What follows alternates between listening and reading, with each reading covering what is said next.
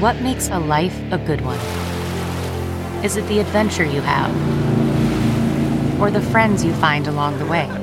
Maybe it's pursuing your passion while striving to protect, defend, and save what you believe in every single day. So, what makes a life a good one? In the Coast Guard, we think it's all of the above and more, but you'll have to find out for yourself. Visit gocoastguard.com to learn more. Okay, picture this. It's Friday afternoon when a thought hits you. I can spend another weekend doing the same old whatever, or I can hop into my all-new Hyundai Santa Fe and hit the road. With available H-Track all-wheel drive and 3-row seating, my whole family can head deep into the wild. Conquer the weekend in the all-new Hyundai Santa Fe. Visit HyundaiUSA.com or call 562-314-4603 for more details. Hyundai, there's joy in every journey. CarMax is putting peace of mind back in car shopping by putting you in the driver's seat to find a ride that's right for you. Because at CarMax, we believe you shouldn't just settle for a car. You should love your car. That's why every car we sell is CarMax certified quality, so you can be sure with upfront pricing that's the same for every customer. So don't settle. Find love at first drive and start shopping now at CarMax.com. CarMax, the way car buying should be.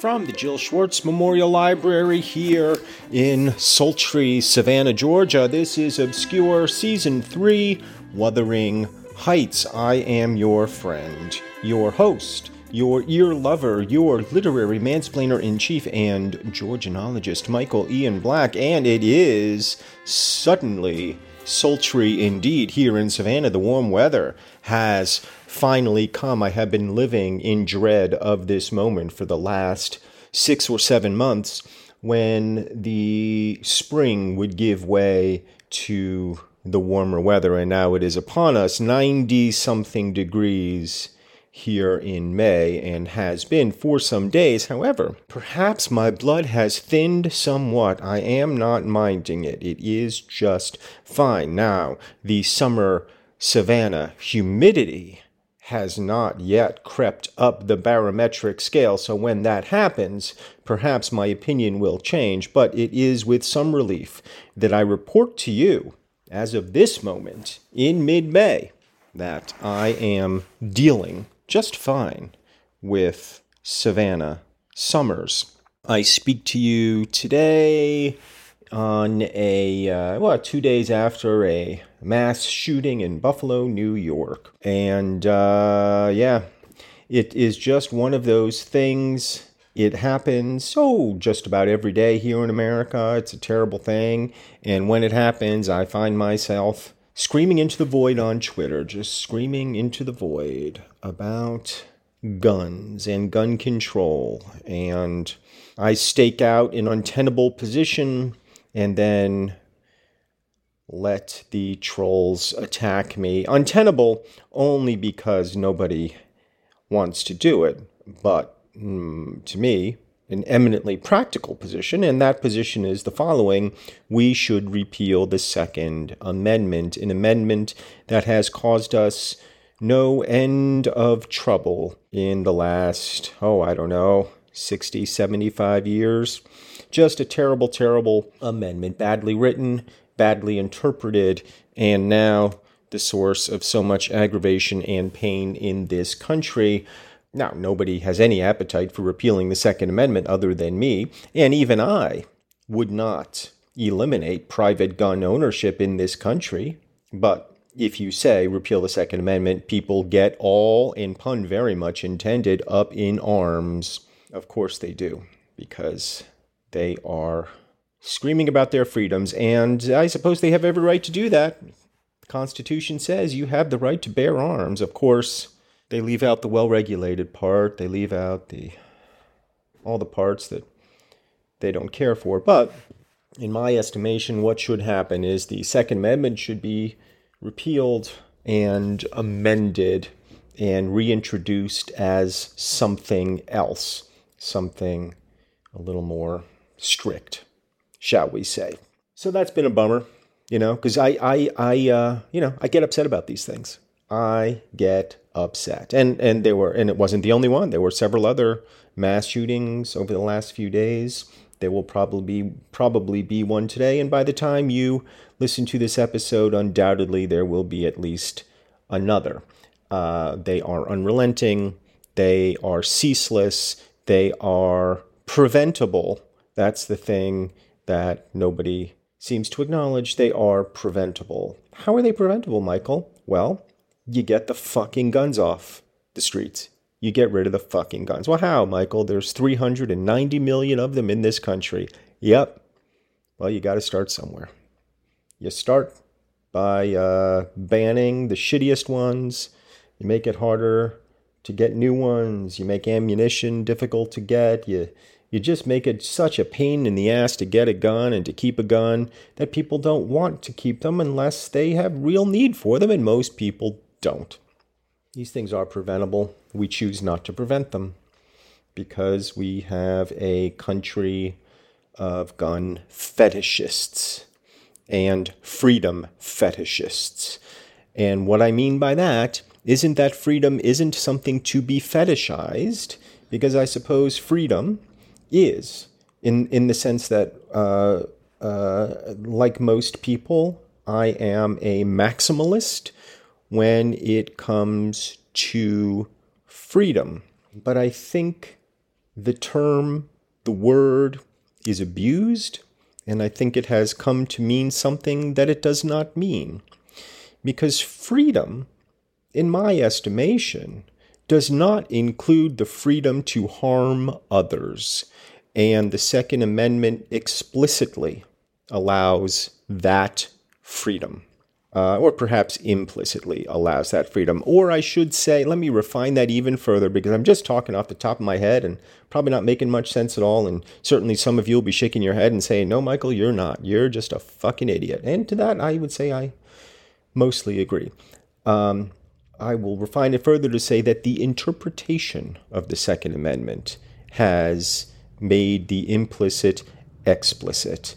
That if you are going to essentially allow private arsenals, which is what our Second Amendment now allows, you are not only enabling but guaranteeing a unending drip, drip, drip of gun deaths.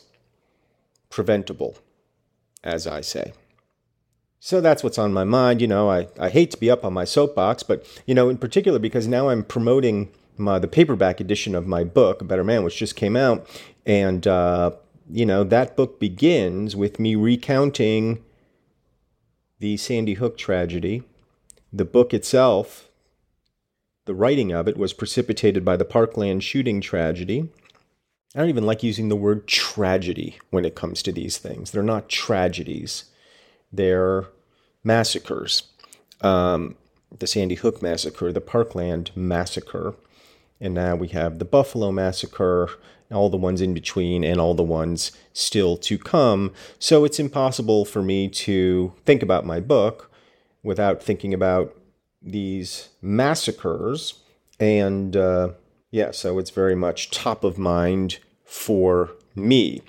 Good way to alleviate some of that, well, I don't know if pain is too strong a word, but maybe not. Some of that pain is to delve back into a growing love triangle there at Thrushcross Grange.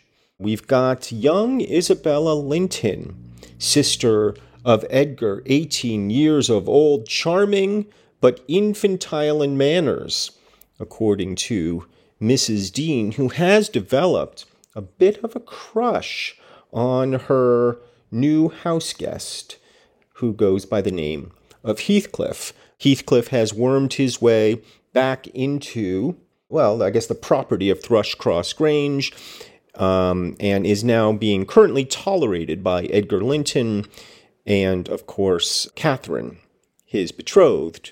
Edgar's betrothed remains smitten with him. So we've got a bit of a love triangle developing here. And Edgar does not approve of Heathcliff, as we know, certainly will not approve of Isabella's little crush on him. And as for Heathcliff's feelings regarding the matter, who's to say? But it is certainly possible that Heathcliff will reciprocate with Isabella. That is possible, as it would keep him in the family bosom and allow him to maybe accumulate a little wealth. You know, a man of no name, a nameless man, as Edgar Linton referred to him earlier, now may see an opportunity to be close to Catherine and grub up a little steak for himself. So let's see what happens as we continue Chapter 10, Wuthering Heights.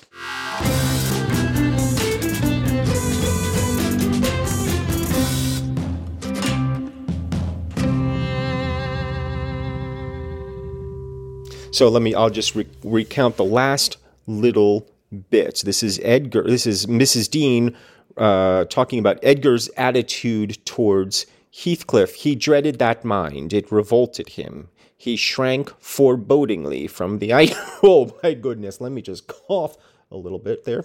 Oh, very inappropriate when you're trying to read a book. He shrank forebodingly from the idea of committing Isabella to its keeping. He would have recoiled still more had he been aware that her attachment rose unsolicited and was bestowed where it awakened no reciprocation of sentiment. For the minute he discovered its existence, he laid the blame on Heathcliff's deliberate designing. So Heathcliff apparently has no interest in Isabella whatsoever, but Edgar's still pissed at Heathcliff anyway for engineering this little crush. And to be fair, as much as, look, we all want to be Heathcliff. We all want to be the brooding, morose goth kid. But the simple fact of the matter is I'm much more Edgar than I am Heathcliff. Prissy and jealous and whipped and, just the worst. I'm just the worst. And I would be cast as Edgar in the movie adaptation of this.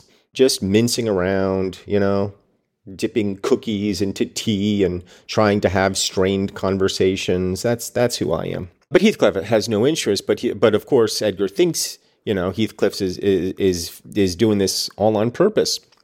We had all remarked during some time that Miss Linton fretted and pined over something. She grew cross and wearisome, snapping at and teasing Catherine continually, at the imminent risk of exhausting her limited patience. Interesting spelling of teasing, Teazing. Never seen that before. We excused her to a certain extent on the plea of ill health. She was dwindling and fading before our eyes. Wait, what? She's dying? Isabella Linton is dying? Why? That seems to come out of nowhere, or I just forgot about it, but why is she dying? But one day, when she'd been particularly wayward, rejecting her breakfast, complaining that the servants did not do what she told them, that the mistress would allow her to be nothing in the house, and Edgar neglected her, that she had caught a cold with the doors being left open, and we let the parlor fire go out on purpose to vex her, with 100 yet more frivolous accusations, Mrs. Linton peremptorily insisted that she should get to bed, and having scolded her heartily, threatened to send for the doctor. Mention of Kenneth caused her to exclaim instantly that her health was perfect, and it was only Catherine's harshness which made her unhappy. "How can you say I am harsh, you naughty fondling?" cried the mistress, amazed at the unreasonable assertion. "You are surely losing your reason. When have I been harsh? Tell me." "Yesterday," sobbed Isabella. "And now?" "Yesterday," said her sister-in-law. "On what occasion?" "In our walk along the moor, you told me to ramble where I pleased, while you sauntered on with Mr. Heathcliff." "And that's your notion of harshness," said Catherine, laughing. Oh, good, because I was laughing too. "It was no hint that your company was superfluous. We didn't care whether you kept with us or not. I merely thought Heathcliff's talk would have nothing entertaining for your ears." "Oh, no," wept the young lady. "You wished me away, because you know I like to be there." "Is she sane?" asked Mrs. Linton, appealing to me. I'll repeat our conversation word for word, Isabella, and you point out any charm it could have had for you. I don't mind the conversation, she answered. I wanted to be with, well, said Catherine, perceiving her hesitate to complete the sentence. With him, and I won't be always sent off, she continued, kindling up. You are a dog in the manger, Cathy, and desire no one to be loved but yourself. You are an impertinent little monkey, exclaimed Mrs. Linton in surprise. But I'll not believe this idiocy. It is impossible that you can covet the admiration of Heathcliff, that you can consider him an agreeable person. I hope I have misunderstood you, Isabella. No, you have not, said the infatuated girl. I love him more than you ever loved Edgar, and he might love me if you would let him. I wouldn't be you for a kingdom, then, Catherine declared emphatically, and she seemed to speak sincerely. Nellie, help me to convince her of her madness. Tell her what Heathcliff is. An unreclaimed creature, without refinement, without cultivation, an arid wilderness. Wilderness. Come on, Michael, learn how to read. Wilderness, although I do like that as a word. Wilderness. An arid wilderness of firs and whinstone. I'd as soon put that little canary into the park on a winter's day as recommend you to bestow your heart on him. It is deplorable ignorance of his character, child, and nothing else, which makes that dream enter your head. Pray, don't imagine that he conceals depths of benevolence and affection beneath a stern exterior. He's not a rough diamond, a pearl-containing oyster of a rustic. He's a fierce, pitiless, wolfish man. I never say to him, let this or that enemy alone, because it would be ungenerous or cruel to harm them. I say, let them alone, because I should hate them to be wronged, and he'd crush you like a sparrow's egg, Isabella, if he found you a troublesome charge.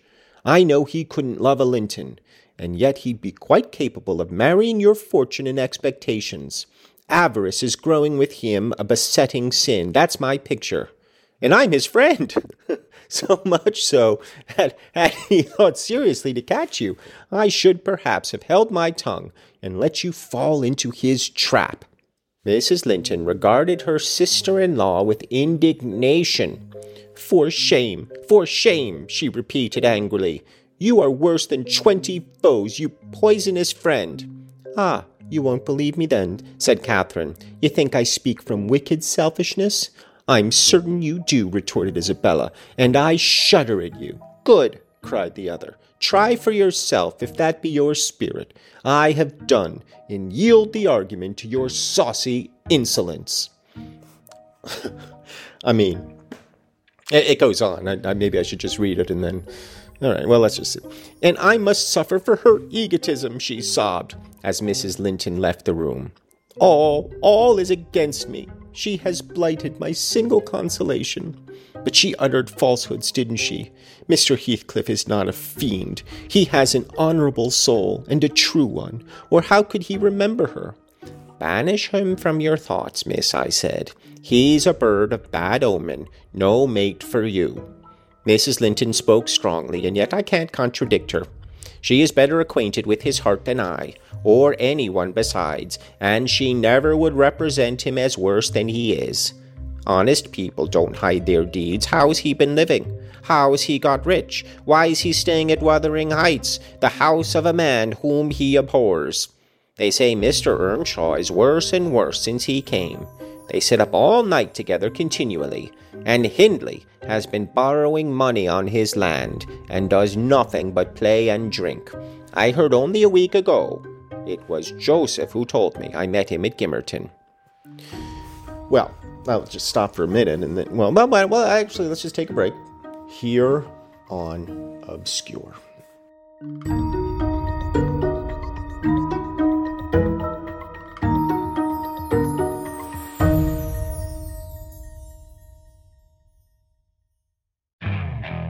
Okay, picture this. It's Friday afternoon when a thought hits you. I can spend another weekend doing the same old whatever, or I can hop into my all-new Hyundai Santa Fe and hit the road.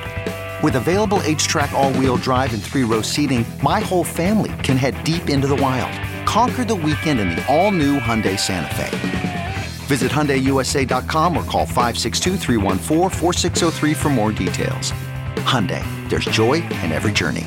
Welcome to Fail Better, David Duchovny's new podcast with Lemonada Media. On Fail Better, David, who has experienced both low and high-profile failures throughout his life, explores the vast world of failure, how it holds us back, propels us forward, and ultimately shapes our lives. Each week he'll chat with guests like Ben Stiller, Bette Midler, and more about how our perceived failures have actually been our biggest catalysts for growth, revelation, and even healing. Through these conversations, he hopes listeners can learn how to embrace the opportunity of failure and fail better together. Fail Better is out now wherever you get your podcasts. Okay, picture this. It's Friday afternoon when a thought hits you. I can spend another weekend doing the same old whatever, or I can hop into my all-new Hyundai Santa Fe and hit the road. With available H-Track all-wheel drive and 3-row seating, my whole family can head deep into the wild. Conquer the weekend in the all-new Hyundai Santa Fe. Visit HyundaiUSA.com or call 562-314-4603 for more details. Hyundai, there's joy in every journey.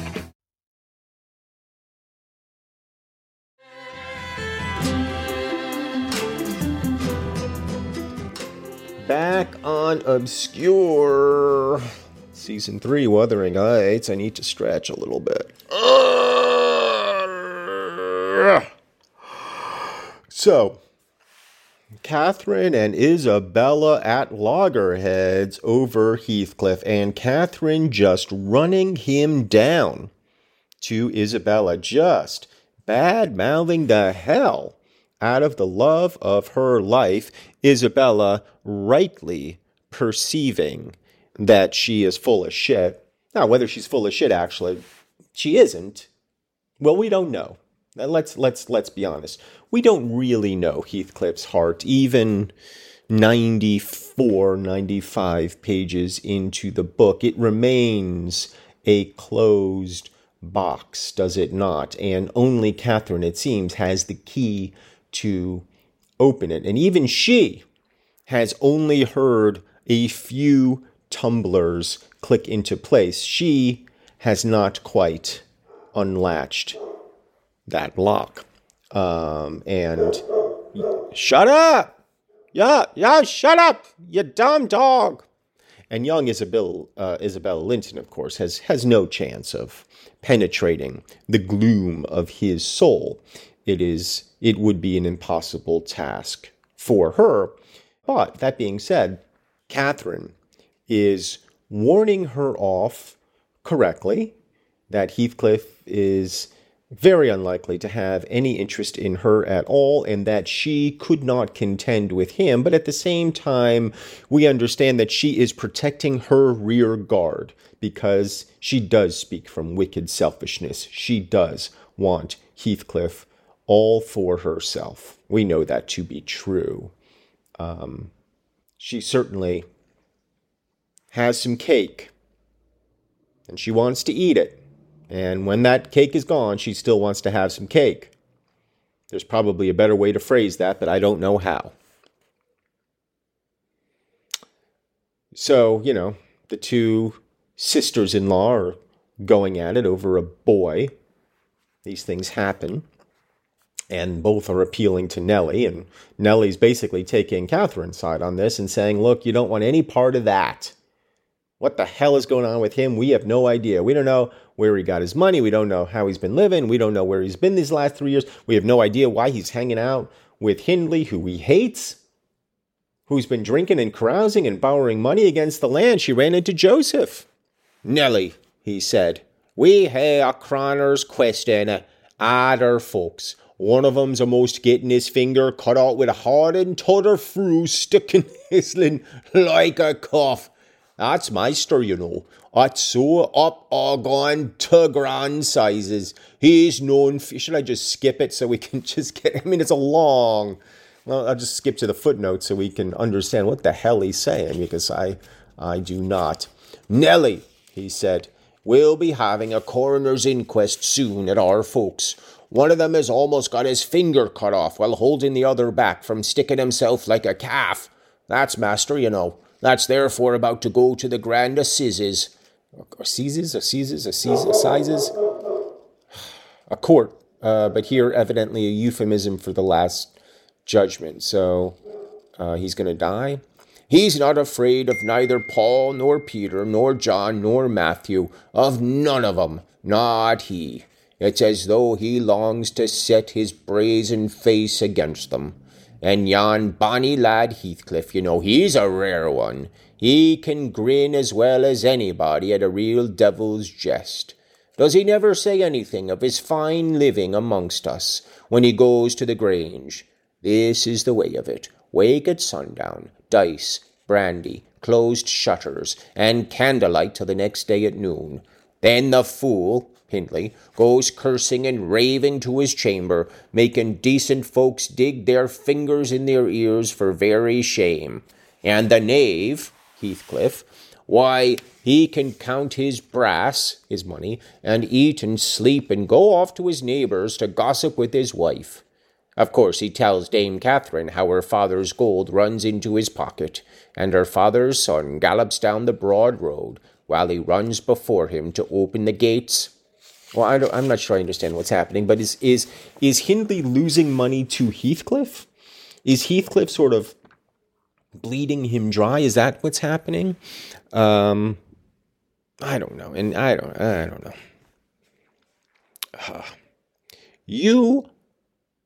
You are leagued with the rest, Ellen, she replied. I'll not listen to your slanders. What malevolence you have to wish to convince me that there is no happiness in the world.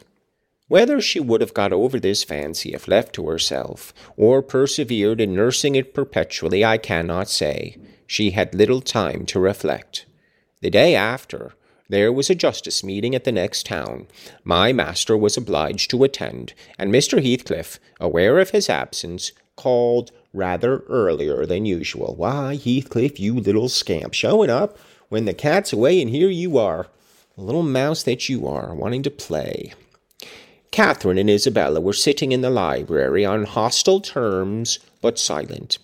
The latter, alarmed at her recent indiscretion, and the disclosure she had made of her secret feelings in a transient fit of passion. The former, on mature consideration, really offended with her companion, and if she laughed again at her pertness, inclined to make it no laughing matter to her. She did laugh as she saw Heathcliff pass the window. I was sweeping the hearth, and I noticed a mischievous smile on her lips.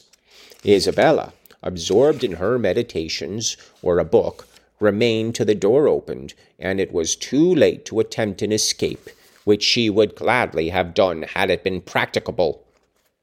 Come in, that's right, exclaimed the mistress gaily, pulling a chair to the fire. Here are two people sadly in need of a third to thaw the ice between them, and you are the very one we should both of us choose. Heathcliff, I'm proud to show you, at last, somebody that dotes on you more than myself. I expect you to feel flattered. Nay, it's not Nelly, don't look at her. My poor little sister-in-law is breaking her heart by mere contemplation of your physical and moral beauty. Oh, my God. This is evil what she's doing right now, is it not? Just horrendous behavior. Just trying to humiliate the poor girl in front of Heathcliff, the object of her affection. That is just evil. It lies in your own power to be Edgar's brother. No, Isabella, you shan't run off, she continued, arresting, with feigned playfulness, the confounded girl who had risen indignantly. We were quarrelling like cats about you, Heathcliff, and I was fairly beaten in protestations of devotion and admiration. And moreover, I was informed that if I would but have the manners to stand aside, my rival, as she will have herself to be, would shoot a shaft into your soul that would fix you forever and send my image into eternal oblivion. My God, the cattiness, the Terrible, terrible behavior on display right here. It is for shame, for shame. I am just disgusted with Catherine Linton, and I expect all of you to feel the same. We are wagging our fingers at her for this churlishness, this outrageous behavior. Terrible, terrible behavior.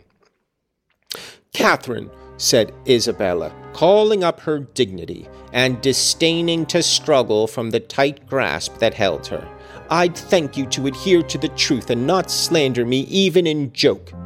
Mr. Heathcliff, be kind enough to bid this friend of yours release me. She forgets that you and I are not intimate acquaintances, and what amuses her is painful to me beyond expression. As the guest answered nothing, but took his seat and looked thoroughly indifferent what sentiments she cherished concerning him, she turned and whispered in earnest appeal for liberty to her tormentor. By no means, cried Mrs. Linton in answer. I won't be named a dog in the manger again. You shall stay. Now then, Heathcliff, why don't you evince satisfaction at my pleasant news? Isabella swears that the love Edgar has for me is nothing to that she entertains for you.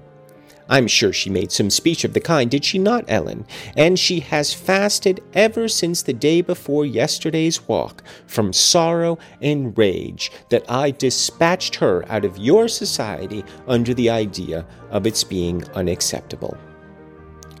I think you belie her, said Heathcliff, twisting his chair to face them. She wishes to be out of my society now, at any rate. And he stared hard at the object of discourse, as one might do at a strange, repulsive animal, a centipede from the Indies, for instance, which curiosity leads one to examine in spite of the aversion it raises. The poor thing couldn't bear that. She grew white and red in rapid succession, and while tears beaded her lashes, bent the strength of her small fingers to loosen the firm clutch of Catherine, and perceiving that as fast as she raised one finger off her arm another closed down, and she could not remove the whole together, she began to make use of her nails, and their sharpness presently ornamented the detainers with crescents of red. "There's a tigress!" exclaimed Mrs. Linton, setting her free, and shaking her hand with pain. "Be gone, for God's sake, and hide your vixen face. How foolish to reveal those talents to him. Can't you fancy the conclusions he'll draw? Look, Heathcliff, they are instruments that will do execution. You must beware of your eyes." "I'd wrench them off her fingers, if they ever menaced me," he answered, brutally, when the door had closed after her. "But what did you mean by teasing the creature in that manner, Cathy? You were not speaking the truth, were you?" "I assure you I was," she returned. "She's been pining for your sake several weeks, and raving about you this morning, and pouring forth a deluge of abuse. Oh, that's her voice. Because I represented your feelings in a plain light for the purpose of mitigating her adoration. But don't notice it further. I wish to punish her sauciness, that's all. I like her too well, my dear Heathcliff, to let you absolutely seize and devour her up. And I like her too ill to attempt it," said he, "except in a very ghoulish fashion.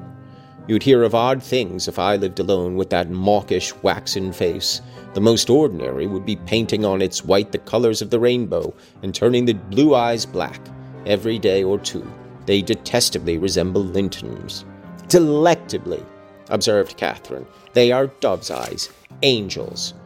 "She's her brother's heir, is she not?" he asked, after a brief silence. "I should be sorry to think so," returned his companion. I mean, they're just awful, the way they talk to each other about how they would torment her. My God. Returned his companion. "Half a dozen nephews shall erase her title, please heaven. Abstract your mind from the subject at present. You are too prone to covet your neighbor's goods. Remember, this neighbor's goods are mine." "If they were mine, they would be none the less that," said Heathcliff. "But though Isabella Linton may be silly, she's scarcely mad, and in short, we'll dismiss the matter, as you advise." From their tongues they did dismiss it, and Catherine probably from her thoughts. The other, I felt certain, recalled it often in the course of the evening. I saw him smile to himself, grin rather, and lapse into ominous musing whenever Mrs. Linton had occasion to be absent from the apartment. I determined to watch his movements. My heart invariably cleaved to the master's, in preference to Catherine's side, with reason, I imagined, for he was kind and trustful and honourable, and she could not be called the opposite, yet she seemed to allow herself such wide latitude that I had little faith in her principles, and still less sympathy for her feelings. I wanted something to happen which might have the effect of freeing both Wuthering Heights and the Grange of Mr. Heathcliff quietly, leaving us as we had been prior to his advent. His visits were a continual nightmare to me, and I suspected to my master also. His abode at the Heights was an oppression past explaining. I felt that God had forsaken the stray sheep there to its own wicked wanderings, and an evil beast prowled between it and the fold, waiting his time to spring and destroy. Well. Some light-hearted, madcap merriment has given way to tidings of doom. And you know I love doom. Well, I mean, it started off just a little crushy poo from Isabella onto Heathcliff, and then it got very mean very quickly, abusive really, and now it has turned dark as the evening closes, and we have closed the book on chapter 10, another chapter down, the next one to begin next week. But Nellie, Mrs. Dean, is recounting her own prescience, her premonitions of dismay and doom, and I cannot wait to discover the exact nature of that calamity. So we'll do that. We will do that next time on another calamitous episode of Obscure. But until then, I wish you adieu. This season of Obscure is produced by me, Michael Ian Black, and the great Robin Lynn. Our theme song is by Craig Wedren. We rely on you, the listeners, for support. So please, go to patreon.com/Michael Ian Black, sign up. There's all kinds of fun stuff. There's goodies. You could join the book club where we get together. We talk about the book that we're reading. And it's just a fun community. So, head on over to patreon.com/Michael Ian Black. And I will see you next time.